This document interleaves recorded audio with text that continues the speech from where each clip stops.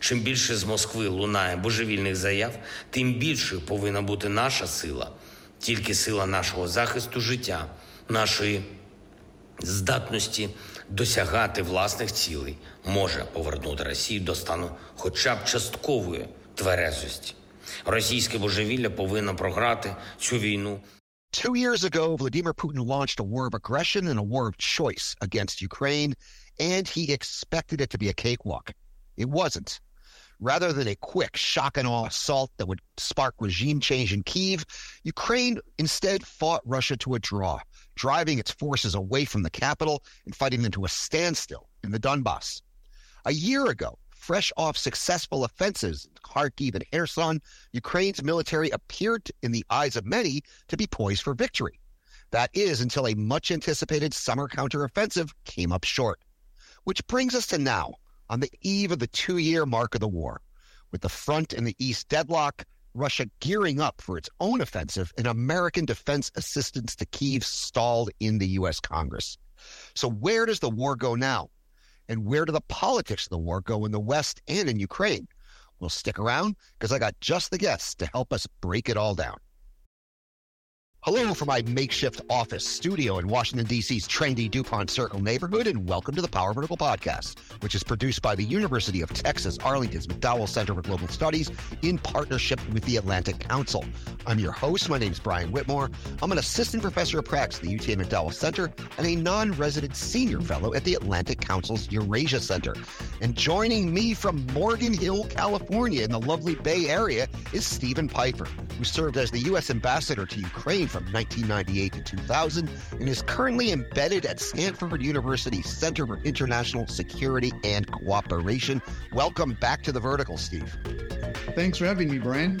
Great to have you. And also joining us from the awesome city of Toronto, Canada, is my old friend Marta DeChalk, an associate professor of history and political science at the University of Western Ontario and the CERES fellow at the University of Toronto. Welcome back to the podcast, Marta. Good to see you. Brian, it's great to be here. Thanks. Great to have you. So as I noted in my intro, the war has had something of a seesaw quality in terms of perceptions. When Russia invaded on February 24th, 2022, the expectation among many was that Ukraine was doomed and the Kyiv was going to fall in a matter of weeks. When Ukraine won the Battle of Kyiv and drove Russian forces away from the capital, Western support solidified, and the Ukrainian forces won significant victories, most notably in Kharkiv and in Kherson. And then there was a palpable sense that Ukraine could be on the verge of victory, could be on the verge of liberating all of its territory, including Crimea. And very serious people were saying that. Today, the overall vibe is again doom and gloom. This despite the fact that, as we discussed in the podcast last week, Ukraine is showing a remarkable ability to hit Russian naval assets in the Black Sea and military assets in Crimea. Steve, you've always been good at reality checks.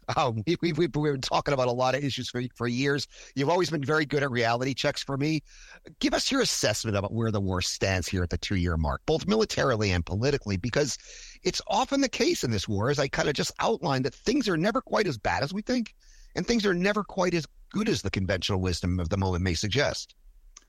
Yeah, no, I think your point is correct about sort of the seesaw nature of the war, but also the seesaw nature of perceptions. So a year ago, perhaps we were overly optimistic about Ukraine's prospects, but I believe the narrative now at the beginning of 2024 has become too negative, this idea that Russia is winning. Now, to be sure, Ukraine is on the defensive, but if you look at what Russia has done on the ground, Russia today in February 2024 controls only a little bit more territory of Ukraine than it controlled back in February of 2023. Mm-hmm. And Russia controls much less than it controlled in the first half of 2022. And if you go over the last year, I mean, the two big ground victories for Russia have been Bakhmut last spring and Avdiivka. Neither of those cities had much strategic significance. Right. And it looks like the Russians paid a price and measured in tens of thousands of Russian dead soldiers to take those places.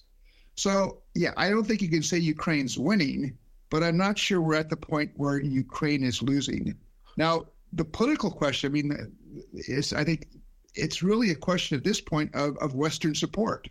And I guess I'm surprised in that I would not have predicted this 2 years ago, but Europe seems to be very strong on supporting Ukraine.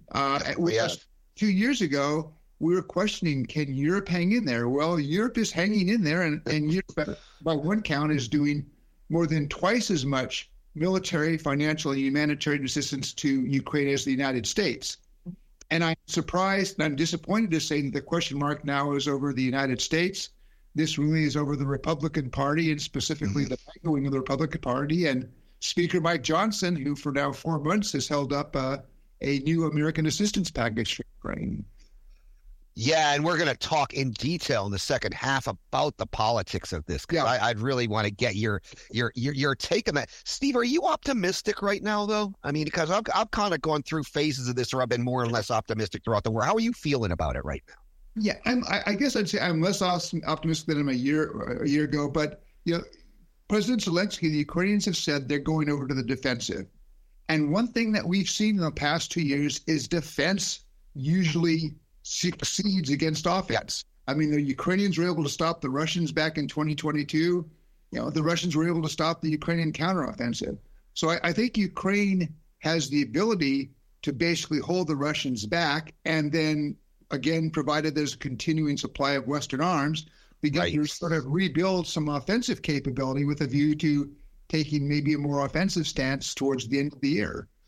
Yeah, and that's all contingent on us getting them the arms they need. There's a shortage of artillery. This is the fall of Avdiivka, as Zelensky correctly pointed out. This is due to the lack of supply of Western armaments, and I can't say I disagree with President Zelensky there. Marta, you've been, of course, following this war very closely, both as a scholar of Ukraine and as a proud Ukrainian Canadian. With skin in the game, so to speak. I clearly remember a conversation we had very, very, very early in the war when I said, hey, Marta, I think Ukraine can win this thing. And he responded, of course Ukraine's going to win this thing. How have your perceptions of this evolved throughout this? Because you're very plugged in with Ukraine, with Ukrainians, with the diaspora community. You're following this as closely as anybody. How have your perceptions evolved over the course of the war? Well, I stand by what I initially said. And if you remember, I said, I think Ukraine has already won because they're standing up for themselves and they will continue to do so. And the only question is, how long will this take and what cost will there be to pay? And I believe that's true today. I don't see that Ukraine is backing down. I don't see any indication that Ukraine is planning to back down. And I saw an opinion piece today's New York Times where Rajan Menon agrees with me, although he uses different words. He says Putin has already lost. But that's just the other side of what I'm saying, because I'm putting it in the positive. That if we leave aside the military stuff, which Ambassador Pfeiffer is much more qualified to talk about than I am, this is really a war of will. This is Russia trying to establish control over Ukraine, say, you don't exist, we're going to swallow you. And Ukraine saying, no, there's absolutely no way that you're going to swallow us, and we're going to fight in any way we can, as long as we can. And we see this very clearly in the occupied territories. I mean, that's a story that's not getting enough attention in international media, as far as I'm concerned. There's an active resistance in all the occupied territories. And that, for me, is an indication that even if militarily Russia takes over certain parts of Ukrainian territory, that doesn't mean that Ukraine is saying, okay, we're going to join you and do what you want. They continue to resist, and I believe that will continue. But the reality is that this is being decided on the battlefield. Totally agree with Ambassador Pfeiffer that the supply of arms is crucial. There's also, I'm not a military expert, but again, following on what was already said, there's this theory of attrition that this war of attrition that Ukraine can wear down the Russian army. And there's a great article that I saw recently by Franz Stephen Gotti and Michael Kaufman making this argument that Ukraine doesn't need to be on the offensive all the time, but they can wear down the Russians. Their capacity to fight is they have the numbers. But if Ukraine fights smart, and we see the Russian losses have been much higher than the Ukrainian losses because Ukrainians are fighting smart. Yeah, and a lot of that credit goes, and I hope General Searcy continues the outside-the-box methods that General Zaluzhny had used, because this is where, we'll get into this in a bit, I was disappointed to see General Zaluzhny go, because I got enormous respect for him. Marta, I want to stick with you just for a moment here, because I know you're doing some research right now. This is kind of a bright spot on Ukraine that's not getting a lot of attention, and this is the idea of, like, media freedom during a war in which your adversary is using media and disinformation to undermine your morale. Ukraine's trying to thread, and this in terms of governance, and I see the Russia-Ukraine thing as a battle of governance. I wrote about that this week in the National Interest. Ukraine is being very innovative, not surprising, it's a nation of innovators, in terms of crafting regimes of media freedom and at the same time controlling against disinformation. I know you're working on this, so I wanted to give you the opportunity to talk about this a little bit. Yeah, no, this is quite an extraordinary story. That, you know, that old saying, the first casualty of war is the truth, right? And yet that hasn't happened in Ukraine. That Ukraine has been walking this fine balance between freedom of speech and state security. Now, in the age of social media and fake news, everything changes, because social media is this double-edged sword that Ukrainians can document and share things, but it's also a vehicle where Russia is spreading disinformation. So that is another important battlefield. The impact of the information war is, I think, overrated, because we have information about what's going on in Ukraine, and yet we still have people who are Putin supporters in Western democratic countries. And it frustrates me to no end when I read really intelligent scholars saying, well, Ukraine really does need to sit and negotiate.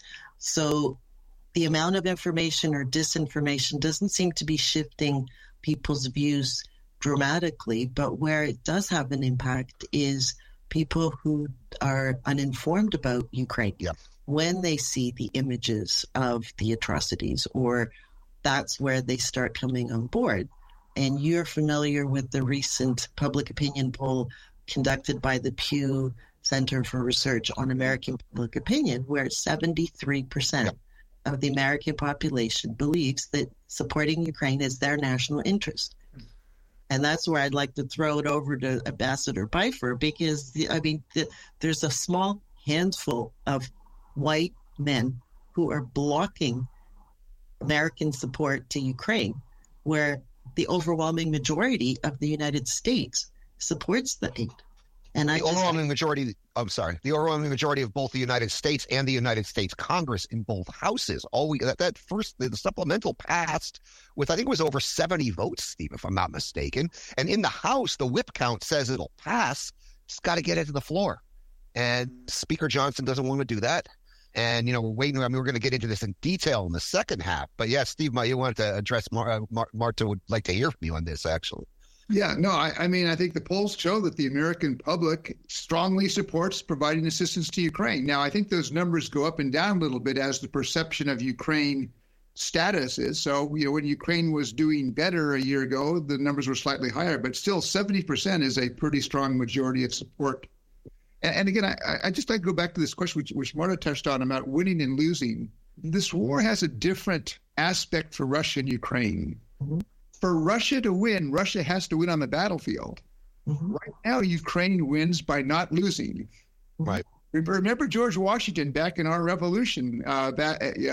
He basically felt at the end of the day, as long as he kept an army in the field and did not lose, he could outlast the British.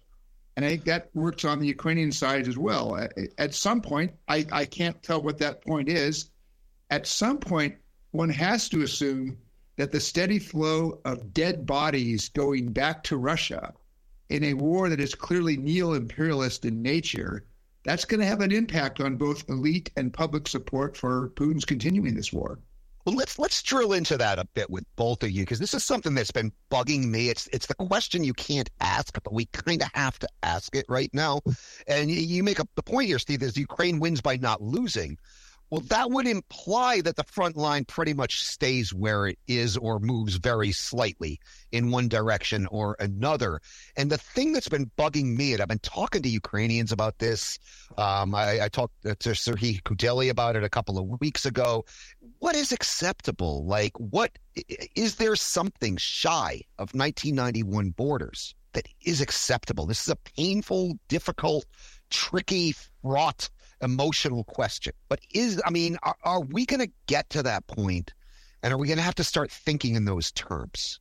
Can I jump in here? Yeah, please do.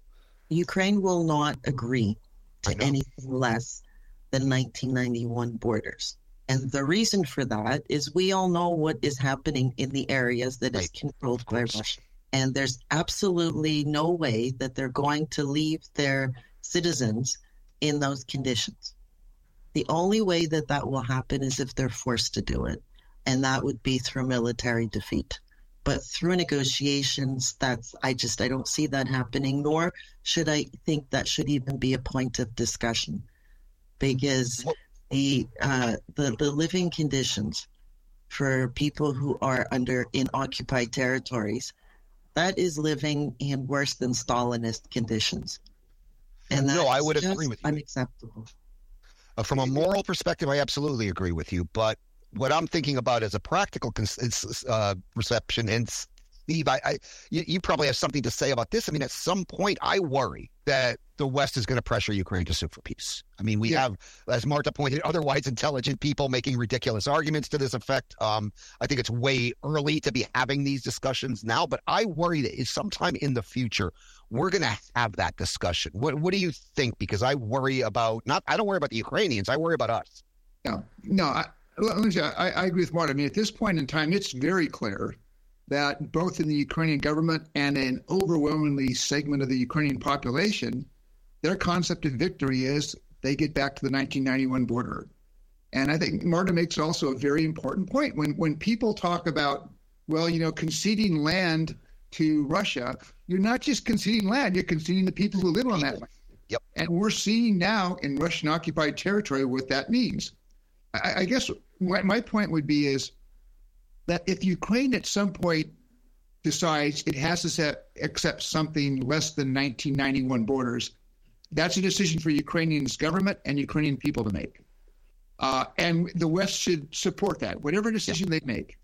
But the flip side is the West should not be pushing Ukraine now to negotiate for something less. The way I tend to frame the American objective, it should be to give Ukraine the support it needs so that Ukraine can either drive the Russian military completely out back to the 1991 border, or get to a point where Ukraine can negotiate a settlement on terms that Ukraine's government and Ukraine's people can accept. But this has to be a Ukrainian decision. And thus far, I think, certainly in Washington, whatever doubts and questions they may have behind the scenes, they've been pretty clear that they're not going to push the Ukrainians to enter into a negotiation on terms less than the Ukrainians seek. And the Europeans are holding pretty strong on that as well. Yeah, I agree with you, Steve, that is the public position of the United States government, which I wholeheartedly support. But you and I both know that within the administration and certainly within the Congress, you have people who think otherwise. And when we see these articles in the New York Times or the Washington Post or Foreign Affairs or elsewhere with people whom we will not name on this program because I don't like to call people out, making this argument, those don't happen by accident in our nation's capital, Steve. Those are indicative of somebody's carrying somebody's water. These are indicative of elite thinking and thinking within the administration. And every time I see one of these, I'm thinking, whose water is this person carrying? I have my suspicions. Yeah, I guess where I come down on that is I am critical of the administration in that, from the beginning, they've said they have two goals. One is to help Ukraine win. The other is to avoid a direct NATO-Russia military conflict. Those are the right two goals. But my criticism of the administration is that in balancing these goals, they've been overly cautious. Exactly. They normally come to the right decision, but it takes them 3, 4, 5, 6 months longer. I mean, you didn't need to have a 6-month decision over providing F-16s or M1 Abrams tanks. Or ATACMS. Yeah. Now, but so I'm critical there. But at least on my conversations with people inside the government, I think that they are thus far pretty true to the word that, they're not going to push the Ukrainians. Now, I don't know what happens 6 or 8 months down the road, but at least this point, I think that they are, when they say publicly that, they're not going to push Ukraine into a negotiation, I think that reflects where Washington is, particularly at a time when there's absolutely no sign of any indication from Moscow to negotiate in a serious way. I mean, basically, when the Russians are asked, what are you prepared to negotiate? Well, we're prepared to negotiate Ukraine's capitulation on our terms. Right. So, I mean, and, this question of Western resolve, and again, Hill staffers, if you're listening, and I know some of you are, push your bosses, please, especially Republican staffers. I talk to you all in private, and, we all want this thing. Let's get it done.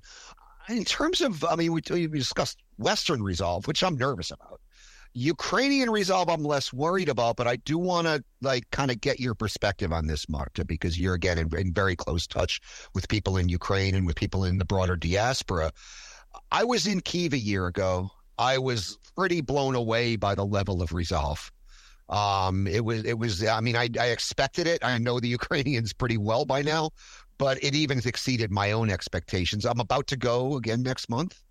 And I'm not expecting to see the optimism I saw. I hope I'm surprised. How do you assess Ukrainian resolve? We know it's not going to break. Do you see it bending?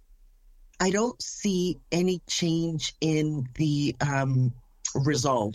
Where I do see a change is people are tired, and that is absolutely understandable. The optimism you talk about, I saw that last summer on my trip to Kyiv, and it was invigorating. Yeah. I am regularly in touch with a lot of people, and they're still doing what they were doing, but they're tired. Mm-hmm. And the other thing is they're worried, and they keep asking me, are you going to abandon us? Are you going to abandon us? Are you really not going to help us? So I'm saying that in a very kind of informal way, because that's often how these conversations go. Because when we're talking about analysis, everybody's even keeled. But then once you get to the personal conversations, there's a real sense of concern that Ukraine might be abandoned. And when you're, on a Skype call with somebody and you hear the air raid sirens and they're asking you that, it's very hard to say, yes, of course we're going to continue helping, especially when the help is so lukewarm. And there's words, but there isn't enough, in my opinion, follow through in terms of both military aid and any other kind of aid. But I don't see a change in the resolve. I don't see that. I see it's just, we're tired, and please don't abandon us. That's the message I'm hearing most often. Steve, you, of course, served as ambassador to Ukraine. You know the Ukrainian people very well. How do you see this question? Do you worry about their resolve bending? I don't think it's going to break, but it might bend. I think Marta has it exactly right. I think Ukrainians are tired. It's been 2 years since the Russians launched this major invasion, but they still see this as an existential war. What's the choice? If they lose, their concept of Ukraine is gone, their democracy is gone, the idea of becoming a normal European state is gone. So I think they don't have the luxury of saying that they want to opt out. And we had at Stanford about a week and a half ago, we had a Ukrainian delegation with a couple of Ukrainian soldiers. And it was interesting. I mean, in addition to fighting for Ukraine, what they reflected was just in the ranks of the army is just this desire for revenge against Russians. Mm-hmm. This is something that, when I served in Ukraine back in the late 1990s, I would have said about maybe 5% of the population was really anti-Russian, mainly in the nationalist parts of the West. Most Ukrainians were either ambivalent or, favorably disposed towards Russia. That's changed. I mean, Vladimir Putin's war has created a Ukrainian population where the enmity towards Russia and Russians is so high, it will take decades, if not generations, to get past that. And Yeah, and that spans east to west, north to south as well. Russian speakers, Ukrainian speakers, it doesn't matter anymore. My God, I'm sure you've bumped into the same phenomenon, Steve, but most of my Ukrainian friends speak Russian as a first language. They all speak Ukrainian as a second language. Most of them speak Russian as a first language. They're the most fierce Ukrainian patriots I've ever encountered, no less so than Ukrainian speakers and people who speak Ukrainian as a first language in the West. I notice the language issue has lost all of its salience, which is weird. I mean, Russia's kind of operating in the past. They're looking at the Ukraine of like the mid 90s rather than the Ukraine of the second decade of the 21st century. And this is, again, is one of these things that just has always blown my mind about how Russia just doesn't get Ukraine. And it's weird for a country to neighbor each other and to not get it. Like, I think Canadians and Americans kind of get each other. We probably get under y'all's skin sometimes, but we all understand each other pretty damn well. Russia doesn't understand Ukraine, which is absolutely remarkable to me. I don't know if you have any thoughts on that, Steve. I feel like this is a dated conversation. It was probably in 2009 or 2010 when I visited Moscow, and I was at a dinner at the American ambassador's residence, and there was a retired, very senior Soviet foreign policy official there. And I asked him, I said, I've been watching how Putin acts towards Yushchenko in Ukraine. Does anybody in the Kremlin really understand Ukraine and Ukrainians? And he paused for a moment, then he said, yeah, there's one person who really does understand Ukraine very well. And then after he goes, but nobody listens to him. The last time Vladimir Putin was in Kyiv was in the summer of 2013. Right. And he gave a speech, the central theme of which was, we Russians and Ukrainians are one people. That's, I think, kind of a tone-deaf thing to say in Ukraine, because for a segment of the ethnic Ukrainian population, what they hear is you just, denied my culture, my language, my history. It's not something that I think you would go there and say if you really understood how it would resonate with the population. But this is just imperial thinking. Yes, right? It's a mindset that is, at least 300 years old. And this is the product of the education system. This is the product of historical writing. This is something that has been centuries in the making. And it seems to me that a lot of Russians actually believe that narrative that Russians and Ukrainians are the same. They're unaware that they are imperial in their thinking. And this is where, as you know, a lot of the discussions in academia are about decolonizing the way we write history, the way we teach history, to first of all draw attention to that. Because it's the same thing as, the old Canadian and I'm sure American narrative. Europeans came and discovered this wonderful continent and civilized the natives and built a big civilization here. They don't talk about the fact that, or they didn't used to, that, Europeans came and colonized and perpetrated genocide against the indigenous population. But now we do have that narrative that this is settler colonialism. And there are very few people in Canada or the U.S. that believe that old story that we came and civilized those natives. That is an imperialist, colonial, offensive narrative. But that needs to happen in Russia. That historical narrative needs to change, and that has to change in people's heads. And once that happens, but that's going to take a while because Ukrainians know they're not Russians, but Russians don't know that Ukrainians right. Right. And also, we in the West need to do that more because Brian, you and I talked about this a lot. This is the new book of mine that's just coming out, Ukraine, not the Ukraine. How many people still say the Ukraine because it's part of Russia? That's how we still teach history in a lot of universities in Canada and the U.S., and that needs to change. Yeah, no, and it is changing. I mean, I see it changing in U.S. universities. It's changing much faster in Canadian universities. And my hat goes off to the Russians who are trying to start this conversation. And my good friend Mikhail Zygar's latest book, War and Punishment, is, I think, the most honest assessment on this topic that I have seen from a Russian to date. It's a book I loved so much I read it twice. I know, Marta, you got to skip out pretty soon. There's one thing I wanted to hit on before Steve and I kind of dive into the dysfunctional morass that is American politics of this. But before we do that, I did want to talk about the the Zaluzhny situation. This is a topic that's been kind of coming up on the podcast naturally the last few weeks. Volodymyr Zelensky's decision to dismiss Valery Zaluzhny over a series of things. There's a lot of ways to look at this. Like militarily, I think it was a mistake. I think it was a big mistake. But constitutionally, I recognize that Zelensky has the right to choose his generals, right? Truman fired MacArthur. It can happen. But the big takeaway on this for me, two big takeaways. One, politics is kind of returning to Ukraine, right? Ukraine's famously chaotic, raucous politics is kind of coming back. The other, though, is I contrasted the way the Zaluzhny situation, I did this in my article with the National Interest this week, the contrasting this way that this was handled, which would be recognizable to anybody in a Western liberal democracy. Mm-hmm. Right, the president fired the general, then he gave him the Hero of Ukraine award.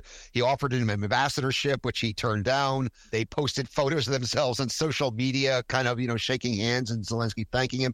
Contrast that with the Prigozhin situation in Russia. Similar thing, right? Similar thing, but that ends up with a bunch of people dead in a march on Moscow. One looks like a democracy. The other looks like a crime syndicate. Right? It's not just looks like, it is. It is. Okay. Yeah, sorry, Brian. I'm going to jump in here because I've just got a few minutes, but I think you hit the nail on the head. That article is really insightful. I think everybody should read it. And I'll let Ambassador Pfeiffer talk about the military side of things because you're much more qualified, but the politics and the optics, I don't know if it's such a great idea to change generals in the middle of a war. It's like changing horses in the middle of a race. On the other hand, the commander and the president, they really need to be towing the same line. And there was clearly tension there. Mm-hmm. And so that's how they resolved it. But the way they resolved it shows Ukraine is a democracy, and that's what they're fighting for, right? There wasn't what happened behind closed doors, we'll know in 10 years. But what we saw is a very civilized, very professional parting of the ways. And I think that is what Ukrainians are fighting for. That's the country they want. They squabble. It's imperfect. There's problems. But, the big picture, it is a democracy. And that's why, getting back to your point about resilience, they're going to keep fighting for it because they don't want to live in a country that's controlled by people like Putin and, Wagner. Steve, any thoughts on this? Yeah, no, I mean, I think, first of all, Zaluzhny did a lot to lead the defense of Ukraine in the first 2 years, but there was some tension there. And I think part of it is just understandable in human terms. I mean, Zelensky, I think, probably was hoping that the counteroffensive would work. So it's a reflection of some tension, some frustration, which we should just understand. But then again, it was resolved in the right way. I'm sure there were people in the military who would have preferred to keep Zaluzhny. But again, as this one of the military officers I spoke to a week and a half ago, he said, if that's the president's decision, the president, that's his authority. He's the president. And the Ukrainian military seems to have taken that on board. And that's exactly the way you want to see a military that is basically under control of civilian leadership. Yeah. Well, that's a great way to segue, Marta. I know you got to run, so hang with me until I say goodbye. But in a few moments, we will continue our discussion and look at the politics of the war in the United States and the West and what we can expect going forward. I'd like to remind you, you're listening to the Power Vertical podcast, which is produced by the University of Texas Arlington's McDowell Center for Global Studies in partnership with the Atlantic Council. I'm your host. My name is Brian Whitmore. I'm an assistant professor of practice at the UK McDowell Center and a non-resident senior fellow at the Atlantic Council's Eurasia Center. And joining us from the lovely Bay Area, Morgan Hill, California, is Stephen Pfeiffer, who served as U.S. Ambassador to Ukraine from 1998 to 2000 and is currently embedded at Stanford University's Center for International Security and Cooperation. And joining us from Toronto, Canada, has been my old friend Marta Duchuk, an Associate Professor of History and Political Science at the University of Western Ontario and the CERES Fellow at the University of Toronto. Unfortunately, Marta has to leave us for another engagement at this point. So, Marta, thanks for joining and thanks so much for your insights. Thank you for having me, and I look forward to listening to the second part of the conversation as soon as And we'll have you back on when your article about media freedom comes out. Steve, of course, you will be sticking around. You're stuck with me for another 20 minutes or so. I'd also like to remind you, you can subscribe to the Power Vertical podcast at Apple Podcasts, Google Podcasts, Stitcher, Spotify, SoundCloud, and TuneIn. You can also access the podcast, read the Power Vertical blog, and access all Power Vertical products at powervertical.org. You can still follow us on the Twitter at Power Vertical. And you can also follow us on Threads and Blue Sky at Power Vertical, and check out the new Power Vertical newsletter on Substack. Я дякую всім світі, хто допомагає. Дякую усім, хто захищає нас, Україну, наших людей, наші принципи. Абсолютно справедливі принципи. Ніхто у світі не має права знищувати незалежні нації. Ніхто. І ми не дамо Росії знищити Україну.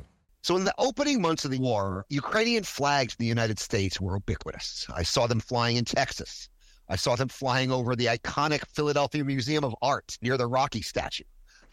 And sometimes it seemed here in Washington, there were more blue and yellow Ukrainian flags than there were red, white, and blue American flags, which is saying something.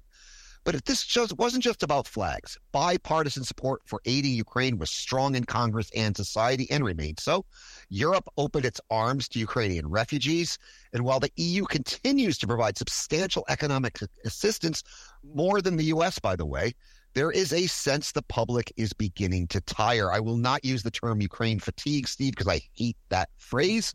But Ukraine's ace in the hole has always been our support. Their ace in the hole has been their resolve as well, but it's their resolve with our support. This appears to be fading. The numbers are still good in the polls. I saw the latest Pew poll, but the enthusiasm isn't the same. The intensity is gone. Large majorities in both houses of Congress still support the supplemental, but due to our dysfunctional politics, the House may not even get a chance to vote. Steve, how on earth did we get to this place? How did this become a partisan issue? And can we revive that enthusiasm that existed in the early part of the war?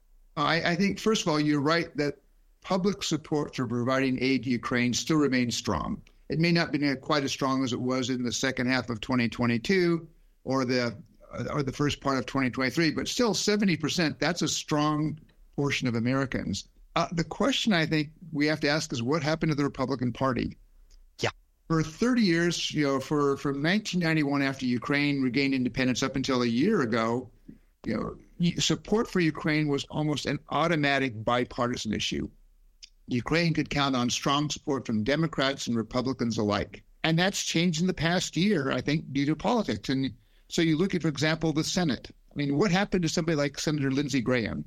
This is somebody who Damn question. Was in Kyiv, 6 months ago, stood up there and says, we will never, let you down. We'll be with you all the way. And then goes and votes against the $60 billion package for Ukraine. You had that package pass the Senate, though, with 70 votes. That included 22 Republicans. So there's still a strong support in the Senate. I was surprised that Lindsey Graham voted no. I was surprised that some other senators who have advertised themselves supposedly on strongly protecting American national interests, like Senator Tom Cotton, voted no. But you still had enough to get that through fairly easily through the Senate. I also believe that if there was a free vote in the House of Representatives, the bill would pass with not much trouble at all.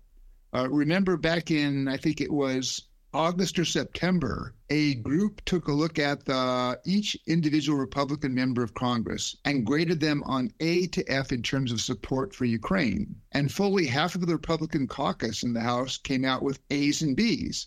Right. Speaker Mike Johnson came out with an F. And Mr. Johnson has several times said, Ukraine must prevail. We must support Ukraine. I mean, he made this strongly condemning statement about Putin after the Navalny death a week ago. But nobody or few people on the planet could do more to frustrate Putin's ambitions right now than Mike Johnson. All he has to do is say, we're going to bring that bill to a vote to pass. And he won't. And he's been stalling, and he's not been consistent in his reasons why. And it raises some real questions. I just don't understand. Now, he said he talks regularly to Donald Trump. Donald Trump historically has not been a big fan of Ukraine. And I wonder how much of his position and his refusal to bring the bill to the floor of the House, how much that's driven by what he's hearing from Mr. Trump. Yeah, and that leads to the big elephant in the room here, right? Because the reason this bill isn't going to the floor is the 45th president of the United States, basically. I think Johnson's afraid of losing his position. Several members of Congress, including, I believe, Marjorie Taylor Greene, has said she would issue a discharge petition if he brought this to the floor.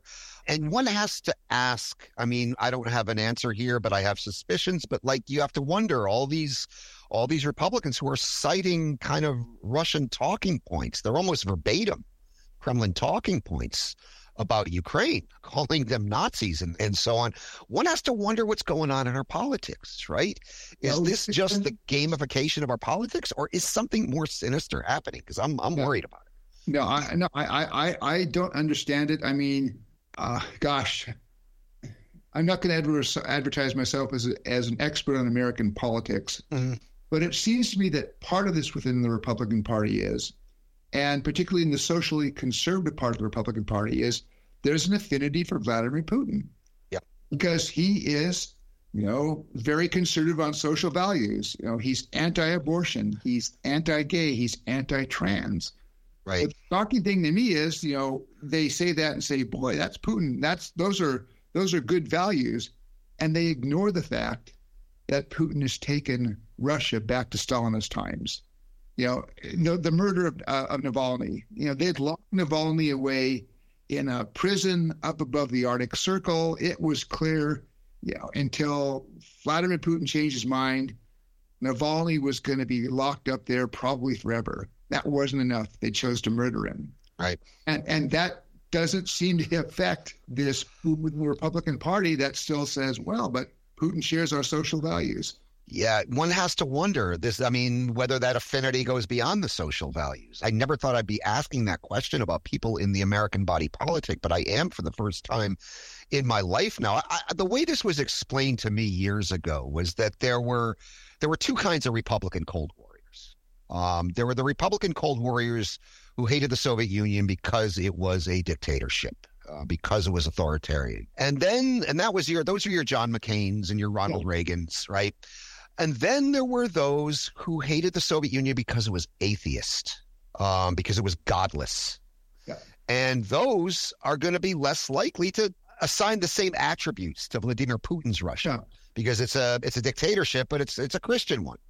Right. And this worries me. The Kremlin's aware of this, Steve. The Kremlin's aware of this. Back in 2013, I wrote a piece for The Atlantic about this based on a white paper that came out of a Kremlin-connected think tank, which was encouraging Russian policy to inject itself into the cultural wars in the United States and the West on the side of the right. And I wrote about it kind of, that's kind of weird. That's a curiosity. That's an interesting man bites dog story. Then it turned out to happen. Right. Then it turned out to happen. So I think we're dealing with, it's not just us against them anymore. It's us against them and us against us. And that bothers me. That scares me. Yeah. Well, and I think certainly the Kremlin has tried to do what it can to widen divisions within the United States and to sort of appeal to that group. And yeah, it scares me as well. I mean, yes, Vladimir Putin, in his own way embraces Christianity. But if you look at the Russian Orthodox priests, these guys go out and basically bless nuclear weapons that are designed to incinerate Americans. Right. I'm not sure that Americans should be feeling a special affinity to that particular religion as it's expressed in Russia. Right. No, I would agree with you certainly. But yet they are. Yeah. And I've been reading a lot about the early 20th century, particularly the 1930s right now, because I think it's really instructive for our time. And we had a similar dynamic going on with Hitler before the war. It was wiped out once Pearl Harbor happened and the U.S. entered the war. But had that not happened, it's like the dynamics were not good. I'm not sure what it's going to take to kind of recreate a consensus around liberal democracy and against its opponents, because this is the kind of the meta superstructure that the debate about Ukraine aid is taking place in right now, right? And that's weird. It doesn't help Ukraine, but I mean, back to the specific problem. I mean, I see very little prospect that Mike Johnson is going to change his mind. So the question then becomes, there's a number of Republican members of the House. I'm thinking of people like Mike Turner, who have been very strongly saying that they strongly support Ukraine. there's also a congressional Ukraine caucus, which I think has 10 or 12 Republican members. It does. That's more than enough to put together 5 or 7 people to go to Mr. Johnson and say, look, bring the bill to the House, or we'll do one of two things. We will join with the Democrats in a discharge petition to go over your head, or we'll call a vote to vacate. Right.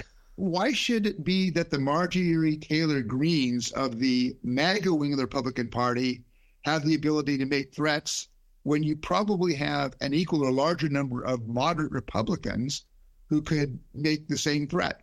But I don't know. I mean, somebody said, well, maybe after the March primaries, where some of these people don't have to fear that they might be primaried by, somebody endorsed by Trump, that they'll have greater courage. But I'd like to see that kind of thing happen now, because Ukraine, people are dying in Ukraine the longer this goes on without American assistance. I mean, the reports out of Avdiivka were that the Russians were firing, anywhere from 5 to 10 times as many artillery shells as the Ukrainians did.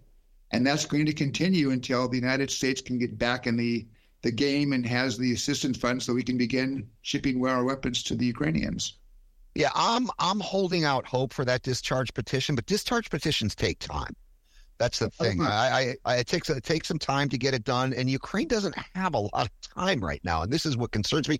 The other thing, as you pointed to, Steve, is these Republicans have to go to the mat if they're going to try to threaten Speaker Johnson that way or go over his head with a discharge petition. They're going to have to go to the mat, and they're probably going to have to face a primary challenge. Now, are they going to find the political courage to follow through on that? Many of them are not in deep red districts, right? Many of them are in purple districts where they're going to face a tough fight in the general election campaign. The politics of this are really hard to game out. When I talk to staffers, and I don't know if it's the same with you, I hear optimism. We're going to get this done. We're going to get this done. But I've been hearing this for months, and we're still waiting.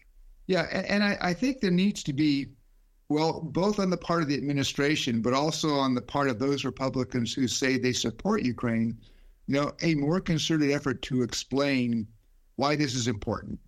People will say Ukraine's not a vital national interest of the United States. Put that aside, the United States has for 7 decades defined a stable and secure Europe as a vital national interest. If Russia wins in Ukraine, which becomes much more likely if American assistance is ended, then you're not going to have a stable Europe, you're not going to have a secure Europe, and you're going to have a Europe that requires much more American attention. And we should also worry about what an emboldened Vladimir Putin might do after he has a few years to rebuild his army. Now, I think a lot of analysts now would say, Putin would never consider attacking a Baltic state. Well, how many analysts, nobody 5 years ago predicted that Putin was going to launch the largest war that Europe has seen, which is World War II, with his invasion in February of 22 of Ukraine. We shouldn't underestimate his ambitions. And so I see the investment that we place in Ukraine as defending not only Ukraine, but also defending NATO Europe and defending American interests. If we guess wrong and Russia wins in Ukraine, and then Russia does make the mistake and miscalculates and tries to say Eastern Estonia, there's going to be an American-Russian war, a NATO-Russian war that's going to be hugely expensive and will dwarf the costs that we're talking about now for assistance to Ukraine.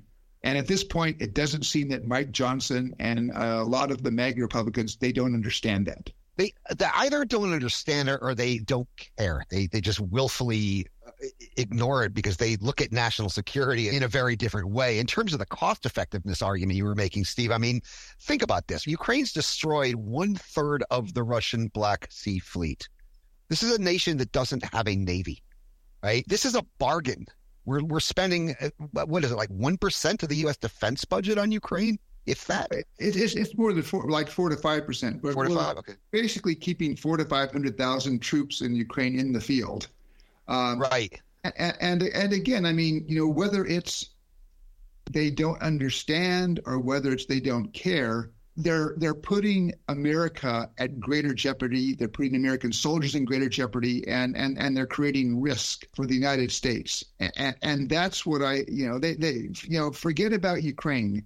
Congress's job is to protect Americans, and the way to protect Americans right now is to help Ukraine.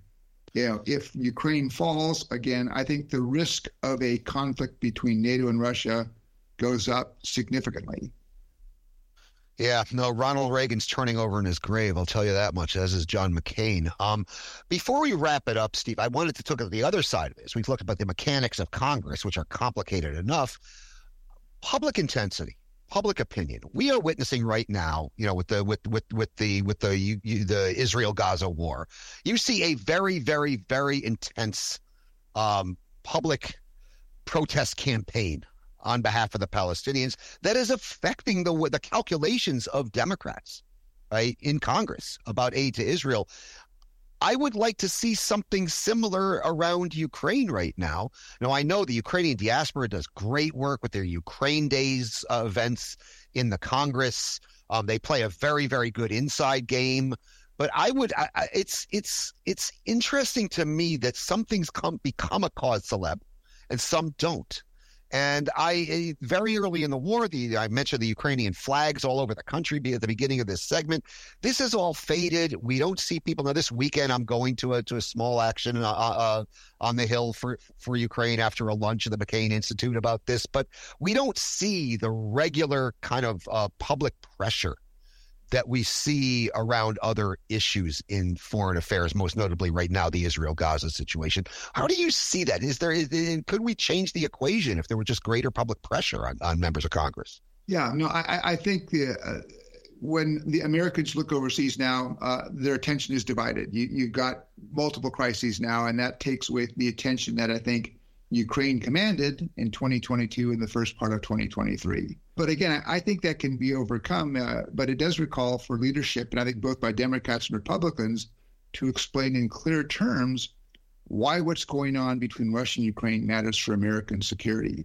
And also in terms of Congress, I mean, and again, this gets beyond my remit, but it seems to me that, the Ukrainian American organizations and other groups, Polish American organizations who I think understand what the threat is, can they mobilize in a political way and they begin to make it clear to certain members of Congress that you need to be more upfront in supporting Ukraine, or there will be electoral consequences. Right, because there are a lot of Ukrainian Americans in this country. Places.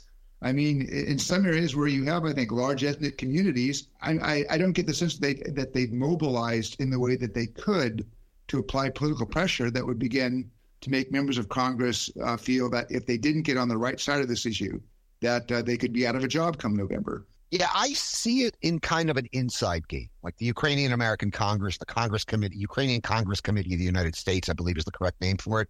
They have regular events on the Hill I'm always attending called Ukraine Days, where they bring Ukrainian Americans from all over the country to the Hill to talk to their representatives. That's effective and that's impressive. When you walk in that room and you see all those Ukrainian flags and everything, it works. But I fear sometimes they're preaching the converted there in a lot of situations. Ukrainian Americans tend to be concentrated in bigger cities, right, which tend to be blue. And but I'm wondering, I don't know if there needs to be a change of tactic in the public politics, the perception of this, because that could help drive it. I want members of Congress to be as afraid of voting against Ukrainian aid as some Republicans are afraid of voting for it. Right? Exactly. We were not there. Yeah, no, I agree. I'm probably not the best person, though, to come up with a strategy for achieving that. Yeah. Again, you've got to get to a point where, again, some of those people who are already converted, it's not just enough to be for Ukraine. You've got to have the political courage to say, I'm prepared in the House to challenge Mike Johnson and make him either bring this thing to a vote. And quite frankly, if Johnson saw 10 or 15 Republicans saying, no, we're going to force this, he might, find a way to and make that bill magically appear. Yeah, well, from your lips to God's ears. We're all watching this. I'm every day hoping for some kind of a breakthrough on this, but I'm not seeing it happening yet. We're bumping up against the end here. Steve, anything you want to add before we wrap it up for the week? No, it's been 2 years of this awful, horrible war. It's been a tragedy for Ukraine. I guess, though, and this gets back to a point that I think Marta made, is that the war is also, I would argue, it's been a catastrophe for Russia. Probably between 350 and 400,000 Russian soldiers now killed or wounded in action. And the economic sanctions have not had the immediate impact that we had, but the economic sanctions are having some impact on the Russian economy. to the extent that they're in getting American chips or European chips, if they're getting them through third countries, they're paying markups. The supply lines are disrupted. Russian gas sales are down. Russia's probably getting less profit now for their oil sales. So it's been an economic setback. It's also been a geopolitical disaster. I mean, you have Finland now a member of NATO, and I do think once Mr. Orban in Hungary gets done playing his game, Sweden will be there. And I once said, I wrote, if you took a Russian from 2024 and sent him in a time machine back to 2013, and he could tell his Russian counterparts in 2013, this is what Russia looks like. This is what Russia is going through in 2024. My guess is a lot of saying, my God, what a disaster. What idiot blundered us into that situation? So my hope, I guess, is as Russians begin to see that the costs of this war are accumulating to Russia, particularly in, more dead Russian soldiers, at some point does the Russian public and the Russian elite say, we've had enough. That may be a forlorn hope, but at some point I've got to think that just the costs reach the point where people say, this is too much of a price to pay for Putin's neo-imperialist ambition. Yeah, no, and that's my great hope, too. Again, it's all contingent on Western resolve. Not worried about Ukrainian resolve. I'm worried about Western resolve. And on that note, we shall wrap it up. That's all we have time for today. I'd like to remind you, you have been listening to the Power Vertical podcast, which is produced by the University of Texas Arlington's McDowell Center for Global Studies in partnership with the Atlantic Council. I'm your host. My name is Brian Whitmore. I'm an assistant professor of practice at the UT McDowell Center and a non-resident senior fellow at the Atlantic Council's Eurasia Center. And joining me from lovely Morgan Hill, California, in the beautiful Bay Area, has been Stephen Pfeiffer, who served as the United States ambassador to Ukraine from 1998 to 2000 and is currently embedded at Stanford University's Center for International Security and Cooperation. Joining us from Toronto, Canada, earlier had been my old friend Martin Duchok, an associate professor of history and political science at the University of Western Ontario and the CERES fellow at the University of Toronto. Steve, thanks for an enlightening discussion. Thanks to Marta, who has since left us. Thanks for making us all a whole lot smarter. Okay. Thanks very much, Brian. Enjoyed the call. Thanks, Steve. I also like to thank our awesome production team in Arlington, Texas. Jarir Rahman is ably filling in for Lance Ligas in the virtual control room, keeping all the lights on and all the complicated machines well-oiled and in working order throughout our discussion. Jarir also handles our all-important post-production duties, cleaning up my many, many messes, making us all sound a lot better than we do in real life. I'd also like to remind you can subscribe to the Power Vertical podcast at Apple Podcasts, Google Podcasts, Stitcher, Spotify, SoundCloud, and TuneIn. You can also access the podcast, read the Power Vertical blog, and access all Power Vertical products at powervertical.org. You can still follow us on that platform that was once known as the Twitter at Power Vertical. You can also follow us on Threads and Blue Sky at Power Vertical, and check out the new Power Vertical newsletter on Substack. Join us again next week, and until then, I leave you with the ambient sound mix that's been prepared by our production team.